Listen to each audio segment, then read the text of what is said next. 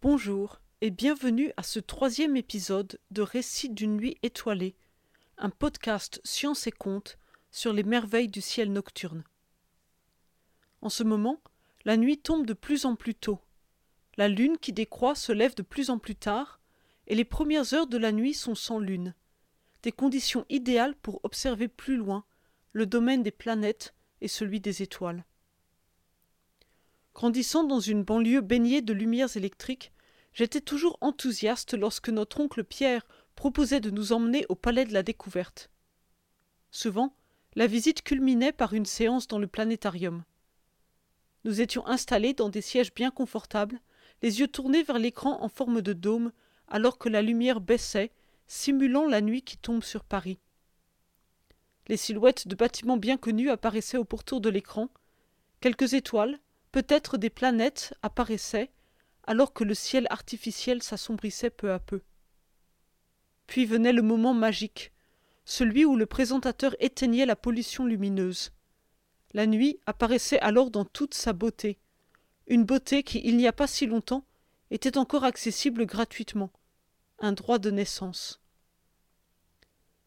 Les étoiles visibles malgré une certaine pollution lumineuse sont aussi celles qui apparaissent en premier, les plus brillantes.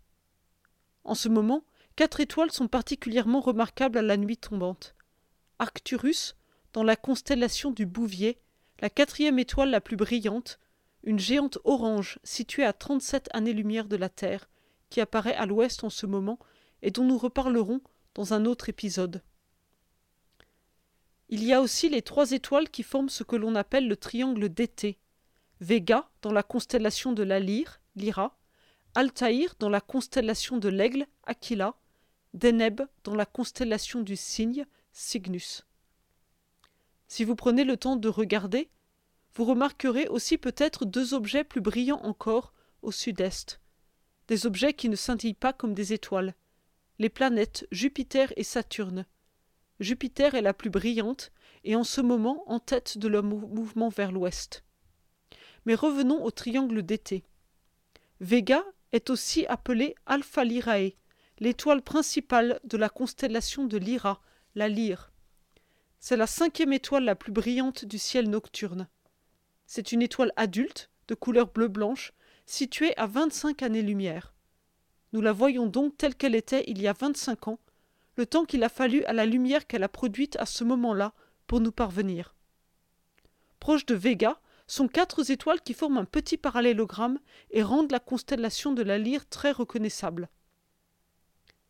D'après la mythologie grecque, et en particulier les hymnes homériques, une série de poèmes écrits plusieurs siècles avant notre ère dans le même style de vers que les épopées d'Homère, cet instrument, la lyre, avait été fabriqué par le dieu Hermès lui-même le jour de sa naissance. Le rusé Hermès, fils de Zeus et de la nymphe Maïa, naquit dans la maison de sa mère, une grotte profonde et sombre sur le flanc du mont Cylène dans le Péloponnèse. Hermès ne resta pas longtemps dans son berceau. Le matin même de sa naissance, il sortit de sa demeure et tomba nez à nez avec une tortue qui avançait de sa marche lente et broutait tranquillement l'herbe abondante qui poussait à l'entrée de la grotte. « C'est un bon signe, dit le jeune dieu, et il prit l'animal dans ses bras pour jouer et l'examiner. « Où as-tu trouvé cette magnifique carapace dont tu t'habilles » demanda-t-il. « Je crois bien que je peux faire de toi une très grande chanteuse. » Alors, Hermès retourna dans sa grotte avec la tortue et tua l'animal pour obtenir sa carapace. Il tendit une peau de bœuf en travers, puis il attacha 2 cornes reliées par une barre transversale à la carapace. Et entre celle-ci et la barre, il tendit 7 cordes faites de tendons de mouton. Hermès, tout fier de lui, se mit à pincer les cordes de son nouvel instrument et fut ravi des notes pures qu'il obtenait. Tout de suite, il improvisa une ballade, chantant la gloire de son père, Zeus fils de Cronos, chantant l'amour qu'il partagea avec sa mère, Maïa, aux cheveux magnifiquement tressés. Mais Hermès n'était qu'un enfant, et la lyre l'ennuya rapidement. Il la laissa dans son berceau et sortit de la grotte à la recherche d'un tour à jouer. Ce soir même, au crépuscule, il se rendit en hâte à la montagne de Pieria, sur laquelle paissait le bétail divin gardé par Apollon. Les vaches étaient seules, broutant paisiblement. Hermès en prit 50 et les guida vers la mer. Il les faisait marcher à reculons sur le sable et lui-même camoufla ses empreintes à l'aide de sandales qu'il avait fabriquées en liant ensemble des branches buissonnantes. Un vieil homme était encore dehors. Un vieil homme qui, le dos courbé, labourait son vignoble. Et le vieil homme surprit le voleur. Alors Hermès lui dit « Vieil homme, tu obtiendras sans doute beaucoup de vin lorsque tes vignes porteront fruit, si tu te rappelles que tu n'as pas vu ce que tu as vu, ni entendu ce que tu as entendu. » L'homme ne dit rien, mais regarda l'enfant Dieu s'éloigner à la hâte, pressant ses vaches maintenant au pied des montagnes, le long de défilés étroits où résonnait l'écho de leurs pas, puis en terrain ouvert, le long de prés fleuris. La lune brillait bien fort encore, quand enfin Hermès arriva au bord du fleuve Alphée. Là, il y avait une grande étable, des abreuvoirs remplis d'eau fraîche. Le dieu conduisit les bêtes à l'intérieur et leur donna plein de fourrage pour les occuper. Puis alors qu'il n'avait pas encore vécu un jour, il apprit l'art de conjurer les flammes et alluma un feu puissant sur lequel il rôtit 2 vaches qu'il avait sacrifiées. Il laissa leur peau assécher, étendue sur 2 grands rochers, et s'en retourna rapidement vers sa grotte natale. Personne ne le vit, ni Dieu, ni mortel, sans retourner dans son berceau. Et aucun chien n'aboya. Il prit sa lyre fermement dans sa main gauche et prétendit n'être qu'un enfant tout faible. À peu près au même moment, Apollon se rendit sur les flancs du mont Pieria pour s'occuper de ses vaches, et remarqua bien vite qu'il en manquait. Il en manquait 50.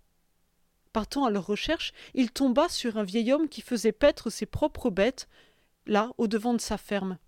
« Dis-moi, vieil homme, demanda Apollon, as-tu vu qui a conduit les vaches sacrées au-delà de leurs pâturages habituels ?»«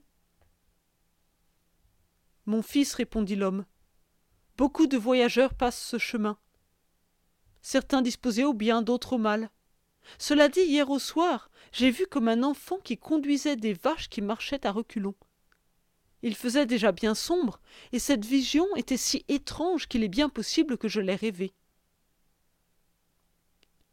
Alors que l'homme parlait, Apollon remarqua effectivement des empreintes de sabots qui semblaient mener auprès d'où il venait.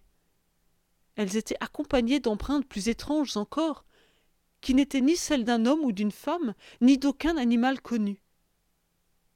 Relevant les yeux, Apollon à l'arc puissant remarqua le vol d'un grand oiseau aux ailes puissantes et conclut par ce signe que le coupable était son demi-frère Hermès, le fils de Zeus et Maïa. Du coup, il se rendit directement à la grotte de Maïa sur le mont Silène et en fouilla tous les coins et recoins sans succès. Alors il s'adressa à Hermès. « Enfant, dis-moi rapidement où tu as caché mes vaches. Ma patience a des limites, et je n'hésiterai pas à t'envoyer au fond du gouffre du Tartare, dont ni ta mère ni ton père ne pourront te secourir. » Hermès répondit. « Ce sont des mots bien durs. Ne vois-tu pas, ô Dieu puissant, que je ne suis qu'un bébé qui n'a d'autre intérêt que de dormir et boire le lait de sa mère? Je suis né hier, et mes pieds sont trop tendres encore pour arpenter la campagne. Je ne savais pas que tu gardais des vaches, mais je suis prêt à jurer sur la tête de mon père que je n'ai pas volé ces vaches dont j'ignorais même l'existence. » Apollon ne se laissa pas tromper par ces paroles rusées, et comme la discussion qui s'ensuivit ne menait à rien, ils décidèrent de chercher la justice de Zeus et se rendirent donc au mont Olympe. Apollon parla le premier. « Père, je viens ici avec ton plus jeune fils, un voleur en herbe, qui cette nuit même a conduit 50 de mes vaches vers la mer. Leurs traces se sont perdues, et je ne sais pas où il les a conduites. Je l'ai trouvé dans son berceau, où il prétend avoir passé la nuit. » Hermès dit alors d'une voix d'enfant. « Père, tu sais bien que je ne peux te mentir. Je crains ce Dieu mon frère. Il est arrivé chez ma mère tôt ce matin, m'accusant sans témoin, et me menaçant du tartare si je ne confessais un crime que je n'ai pas connu. Pourquoi serais-je responsable s'il ne sait pas surveiller ses vaches? Je ne suis qu'un enfant, et maintenant ma mère me manque. » Zeus rit de bon cœur de la ruse de son jeune fils, mais il ne se laissa pas tromper. Il suggéra à ses fils de rechercher les vaches ensemble et demanda à Hermès de montrer le chemin. Hermès dut bien obéir à son père. Bientôt, les deux frères arrivèrent au bord de la rivière Alphée, et Apollon fut rassuré de trouver ses vaches à l'étable. Mais voilà, il remarqua aussi les peaux fraîches étendues sur les rochers. « Rusé filou, dit-il à Hermès, comment as-tu pu tuer et dépasser 2 vaches, toi qui es tout juste né ?»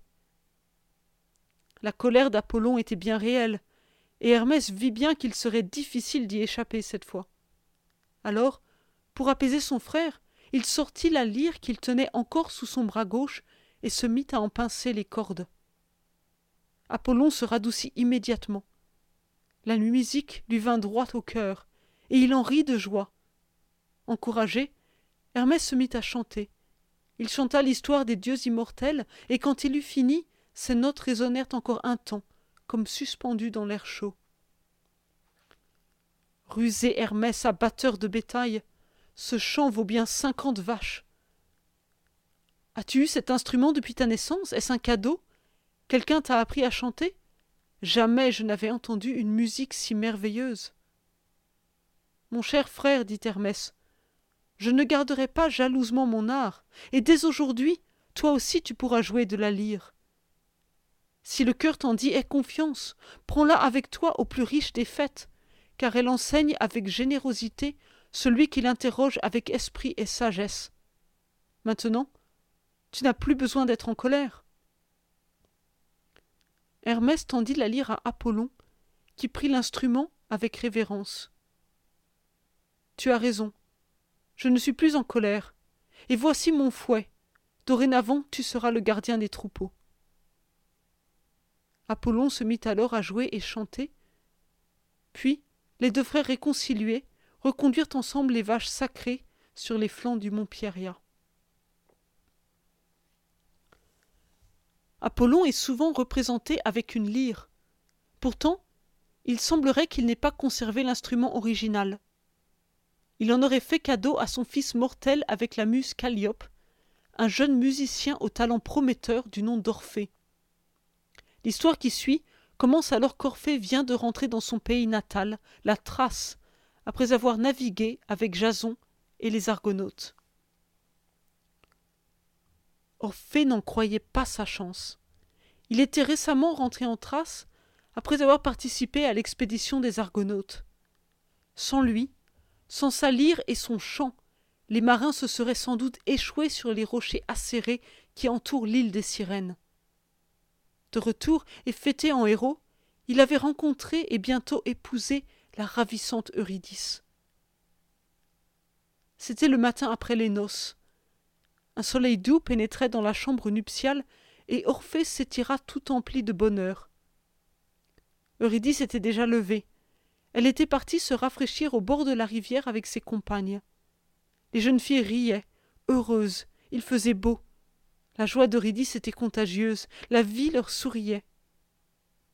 Mais voilà que, s'en retournant, elle ne remarqua pas le serpent qui glissait dans l'herbe haute du pré. La vipère la mordit au pied. Il n'y eut rien à faire. Orphée fut appelé en urgence, et Eurydice expira dans ses bras. Le jeune poète devint inconsolable. Le choc était trop grand. Le futur soudainement interdit. N'ayant plus rien à perdre, il choisit de partir, vivant, pour le royaume des morts. Il se rendit sans tarder à la porte du Ténare au sud du Péloponnèse. Tout au long du chemin, il jouait de la lyre, mettant tout son talent au service de sa peine. Il chantait son désespoir d'une beauté si pure que la nature entière le regardait passer. Après avoir longtemps marché, Orphée arriva enfin sur la rive du Styx, le fleuve des enfers. Continuant son chant, il charma le rude Charon, le passeur des âmes qui le fit traverser, puis le terrible Cerbère, le chien à 3 têtes, qui s'assit sagement et le laissa passer. Arrivé au banquet des morts, devant le trône d'Hadès et Perséphone, Orphée, s'accompagnant de sa lyre, parla ainsi. Puissance divine des mondes souterrains, vous qui régnez sur les créatures mortelles que nous sommes, je ne suis pas venu ici contester vos droits. Je viens pour mon épouse, la douce Eurydice, qu'un insolent serpent a privée de sa jeunesse. J'ai tenté de supporter la douleur de sa perte, mais voilà, je l'aime trop. L'amour, Eros, est un dieu bien connu sur terre. Peut-être existe-t-il aussi ici-bas. Peut-être même vous unit-il, ô divine Arès, divine Perséphone. Je vous en supplie. Autorisez qu'un nouveau destin soit tissé pour Eurydice. Elle est morte trop jeune, elle reviendra plus tard, lorsqu'elle aura vécu un juste nombre d'années. Et si cette faveur m'est refusée, alors vous pourrez profiter de notre mort à tous les deux. Les paroles éloquentes du poète, accompagnées des accords de la lyre, touchèrent profondément toutes les âmes présentes. Perséphone essuya une larme. Hadès aussi fut ému, comme il l'avait rarement été. Il fit appeler l'ombre nouvellement arrivée d'Eurydice et dit « Va, poète, retourne vers les vivants. Eurydice te suivra, et sera à nouveau tienne si tu ne te retournes pas avant qu'elle ne soit revenue à la lumière du soleil. » Orphée fut rempli de joie. Tout souriant, il repartit d'un pas léger. Il suivait un sentier brumeux et sombre qui montait en pente douce. Il jouait sur sa lyre un air tendre, et l'ombre d'Eurydice suivait, guidée par la musique, alors que le brouillard s'intensifiait autour d'eux. Mais l'ombre ne faisait pas de bruit. Orphée s'inquiétait. Pouvait-il faire confiance à Hadès? Comment être sûr qu'Eurydice le suivait? Au loin, il voyait déjà poindre la lumière du jour, mais juste avant de sortir, le doute fut trop fort.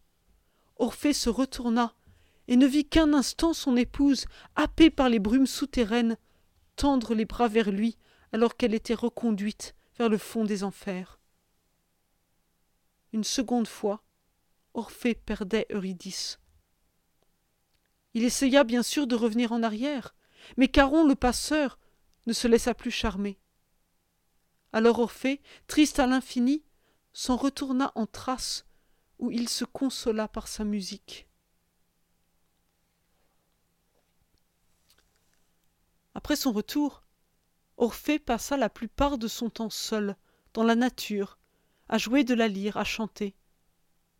Dans le livre 10 de ses Métamorphoses, le poète latin Ovide raconte comment le poète s'installa sur une colline, au milieu d'un pré sans ombre pour le protéger du soleil méditerranéen. Pourtant, dès qu'Orphée se mit à effleurer les cordes de son instrument, une forêt tout entière s'assembla autour de lui. Des chênes, des tilleuls, des hêtres, des lauriers toujours verts, des frênes dont le bois sert à faire des javelots, des sapins et des ifs, des érables, des platanes, le saule qui pousse au bord des rivières, et d'autres arbres encore.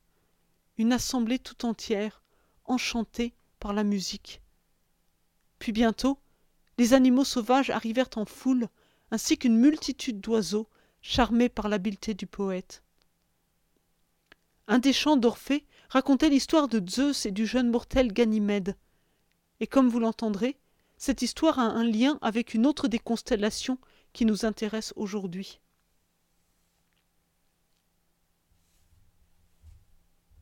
Après avoir vérifié les accords de sa lyre et satisfait de leur harmonie, le poète entonna. « Ô muse ma mère, inspire-moi les mots qui chantent la gloire de Zeus, lui, le roi de tout l'univers, lui qui détrôna Cronos son père et délivra ses frères et sœurs que celui-ci avait dévorés. Lui qui, averti par l'aigle noble, foudroya les géants qui menaçaient l'Olympe.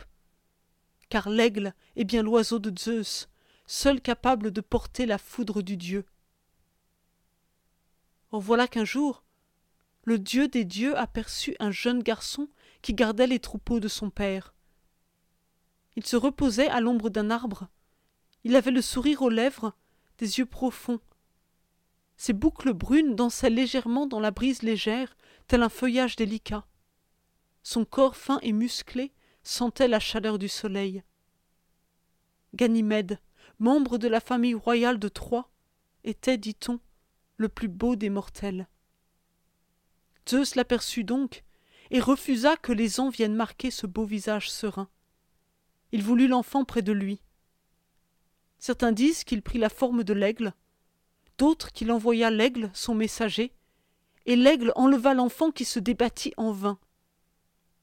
Ganymède fut transporté sur l'Olympe, où il devint l'échanson des dieux, celui qui mélange les coupes et sert le nectar de Zeus. Cette histoire est représentée par deux constellations, l'aigle, Aquila, et le Verseau, Aquarius. Sauf qu'au lieu d'eau, Ganymède versait sans doute plus du vin, ou le nectar des dieux. Ces constellations étaient identifiées en tant que telles bien avant la Grèce antique. Les Babyloniens de Mésopotamie voyaient dans le Verseau un homme qui versait l'eau d'une jarre. Et, de même que les Sumériens, ils voyaient Altaïr, Alpha Aquilae, l'étoile principale de la constellation de l'aigle, comme étant l'étoile de l'aigle. En arabe, cette étoile se nomme Al-Nasr Altaïr, ce qui signifie l'aigle en plein vol. L'histoire de Ganymède a un autre écho dans le ciel nocturne. Jupiter est l'équivalent latin de Zeus, et la troisième lune à orbiter la planète Jupiter a été nommée Ganymède, en référence au mythe grec. Ganymède est le plus grand satellite naturel du système solaire, et avec un diamètre de 5260 km, il est plus grand même que la planète Mercure. Un petit télescope, voire des jumelles sur un trépied, devrait être suffisant pour admirer les 4 plus grands satellites de Jupiter, Io, Europe, Ganymède et Callisto. 4 petits points lumineux alignés avec la planète, car leurs orbites sont dans le même plan. Un mini-système solaire en quelque sorte. Mais retournons à l'aigle et à son étoile principale, Altaïr. Altaïr se trouve entouré de 2 étoiles plus faibles, Beta Aquilae, une étoile jaune du nom d'Alshine en arabe, et Gamma Aquilae, une géante orange nommée Tarazed. Ces 3 étoiles forment le corps et l'épaule du grand oiseau. Elles semblent alignées, proches l'une de l'autre, mais l'impression est trompeuse. Altaïr est la plus proche, à 17 années-lumière. Puis vient Alshine, à 45 années-lumière. Et enfin Tarazed, 10 fois plus éloignée, à 460 années-lumière. Si toutes 3 étaient à une distance similaire de la Terre, Tarazed serait de loin la plus brillante. Orphée donc chanta l'histoire de Zeus et Ganymède, et d'autres histoires racontées dans les Métamorphoses d'Ovide. Il était jeune encore et célibataire, un bon parti, convoité des nombreuses jeunes femmes charmées par sa musique. Mais Orphée n'avait qu'un seul amour, la belle et douce Eurydice. Cette indifférence conduisit à sa mort aux mains des Ménades, des femmes qui servent le culte de Dionysos. Elles jetèrent son corps mutilé dans un fleuve avec la lyre. Les Muses peut-être, ou l'aigle de Zeus, récupérèrent l'instrument et le placèrent parmi les étoiles alors que l'ombre d'Orphée rejoint celle d'Eurydice aux enfers. Nous voilà donc de retour à la lyre. Les étoiles Bêta et Gamma de la lyre sont celles qui forment le côté du parallélogramme le plus éloigné de Véga. Bêta Lyrae est une étoile double située à 882 années-lumière, appelée Chéliac, la harpe en arabe. Gamma Lyrae est une géante de couleur bleu-blanche, située à 635 années-lumière, appelée Sulafat, la tortue en arabe.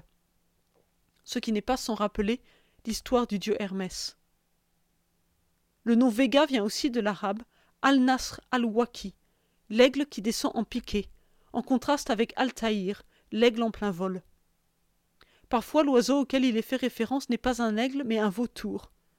Et dans certains atlas du ciel illustrés, comme l'uranographie de Johann Hevelius de 1690 ou celle de Johann Bode de 1801, la constellation de la lyre est représentée par un vautour ou un aigle tenant une lyre. Peut-être est-ce l'aigle de Zeus récupérant la lyre d'Orphée du fleuve où elle a été jetée. Il y a beaucoup d'oiseaux d'eau dans ce coin du ciel, et la troisième constellation sur laquelle nous portons notre attention est celle du Cygne, qui vole le long de la Voie lactée. Alpha Cygni, une supergéante de couleur blanche à plus de 3000 années-lumière, est Deneb, la queue de poule en arabe. Comme quoi, l'oiseau n'a pas toujours été un cygne. Beta Cygni est une étoile double à 380 années-lumière du nom d'Albireo et représente le bec du cygne. Alignés avec Deneb et Albireo, et entre la queue et le bec, se trouvent Gamma et Eta Cygni. Gamma Cygni est une supergéante jaune-blanche à 1500 années-lumière, appelée Sadr, la poitrine, et au niveau de Sadr, de chaque côté de la ligne de vol, Delta et Epsilon Cygni marquent le début des ailes, d'où le nom arabe d'Epsilon Cygni, Guiena, l'aile. La constellation du Cygne ressemble fortement à une croix gigantesque le long de la Voie lactée, et elle est aussi appelée la croix du Nord. En mythologie grecque, le cygne fait partie de plusieurs histoires. Zeus a pris la forme d'un cygne pour pouvoir séduire Léda, la femme du roi de Sparte qui refusait ses avances. Et un jeune homme, du nom de Cygnus, fut changé en cygne par Zeus. Voilà comment Ovide raconte cette histoire. La terre était en danger. Il y avait des feux partout. Une épaisse fumée noire couvrait le pays. Les eaux se retiraient, s'évaporaient, les sources tarissaient. Phaéton, fils mortel d'Apollon, avait pris les rênes du char solaire de son père, mais il n'était pas assez fort pour en maîtriser les chevaux. Le soleil passait bien trop près de la terre, brûlant tout sur son passage. Toussant, à demi étouffé, la terre demanda à Zeus d'agir. « Si tu veux me détruire, lui dit-elle, pourquoi ne pas envoyer ta foudre maintenant ? Tu vois bien que je suis brûlée de partout, alors que chaque année pourtant je m'efforce de produire une récolte abondante pour les peuples et leurs troupeaux. Les mers souffrent et le ciel aussi, les pôles sont en feu, ton palais lui-même est en danger. Ne vois-tu pas que nous sommes tous au bord du chaos ?» Elle toussa encore. Du haut de son palais, Zeus vit bien que l'instant était critique. Il n'y avait plus un nuage pour couvrir la terre, plus une goutte d'eau à faire tomber. Alors, à regret, il saisit sa foudre à triple pointe et la lança sur Phaéton, détruisant le char, libérant les chevaux, et tuant le jeune homme dont le corps sans vie sombra dans le fleuve Eridanus. Nombreux furent ceux qui pleurèrent le tumultueux jeune homme, et parmi eux son grand ami Cygnus, qui restait inconsolable et emplissait les rives de l'Eridanus de ses plaintes déchirantes. Mais voilà, peu à peu, sa voix d'homme s'affaiblit. Voilà que des plumes blanches dissimulent ses cheveux, que son cou s'allonge, que des ailes couvrent ses flancs, qu'un bec devient sa bouche. Cygnus devient cygne, un nouvel oiseau, un oiseau qui n'a aucune confiance dans le lanceur de foudre, un oiseau qui, dans son horreur du feu, vient habiter cours d'eau, lacs et étangs, des mondes d'eau étrangers aux flammes.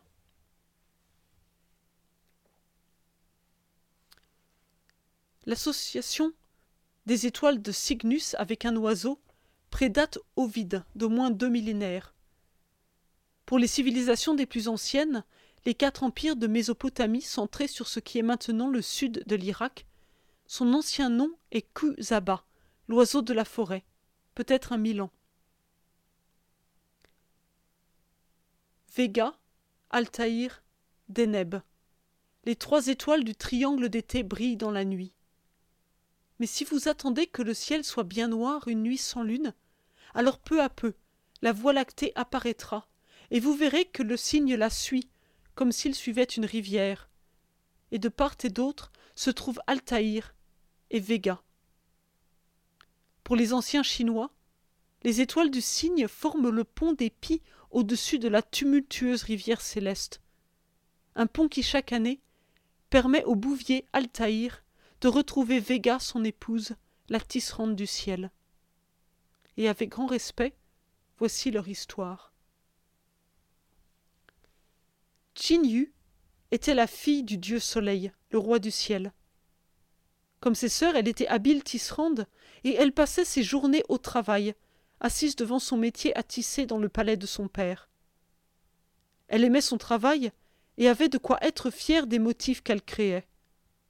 Mais voilà, il lui semblait que quelque chose manquait dans sa vie. Et il arriva qu'un jour, elle n'arrivait pas à se concentrer. Elle soupirait, elle essayait de se reprendre, de prendre goût à son travail, en vain.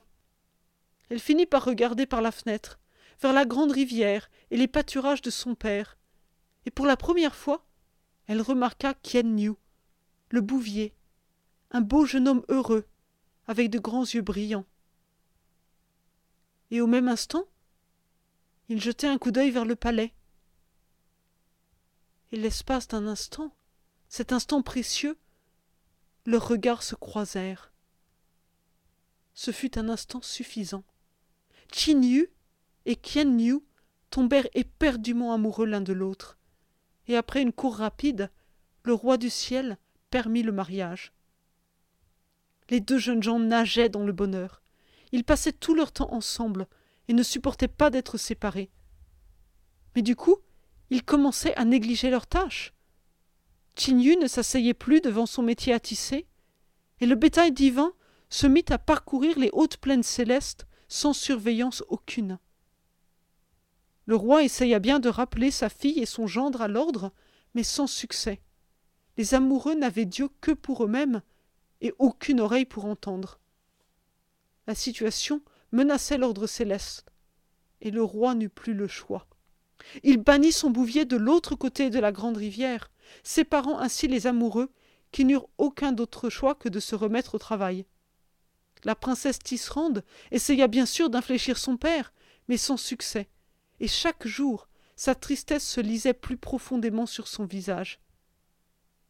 Finalement, tout le monde au royaume céleste prit le jeune couple en pitié, et le roi finit par s'adoucir. Il permit à Qin Yu et Kien Niu de se retrouver une fois par an, le 7e jour du 7e mois. Ce jour-là, toutes les pies du royaume transportèrent des brindilles pour créer un pont temporaire au-dessus de la rivière.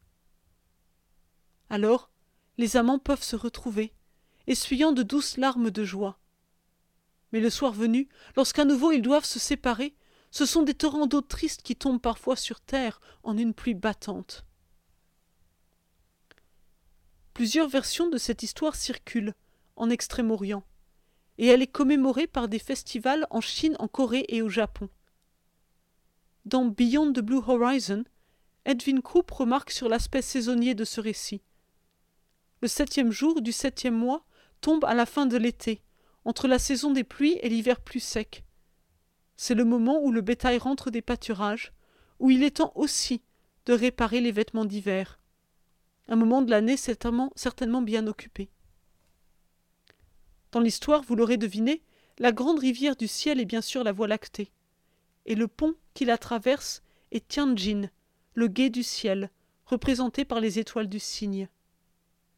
Comme je l'ai indiqué précédemment, Vega est Qin Yu, la princesse tisserande, et de l'autre côté de la Voie lactée se trouve Altaïr, Kien Yu, le bouvier. Il y aurait bien plus à dire encore sur ces constellations, mais ce sera pour une autre fois. Dans le prochain épisode, nous parlerons de la planète Vénus. Récemment, je me suis levé un peu avant l'aube, et Vénus était là, l'étoile du matin, brillante au-dessus de l'horizon est. Si vous vous levez tôt, cela vaut le coup de jeter un œil. Un grand merci d'avoir écouté cet épisode.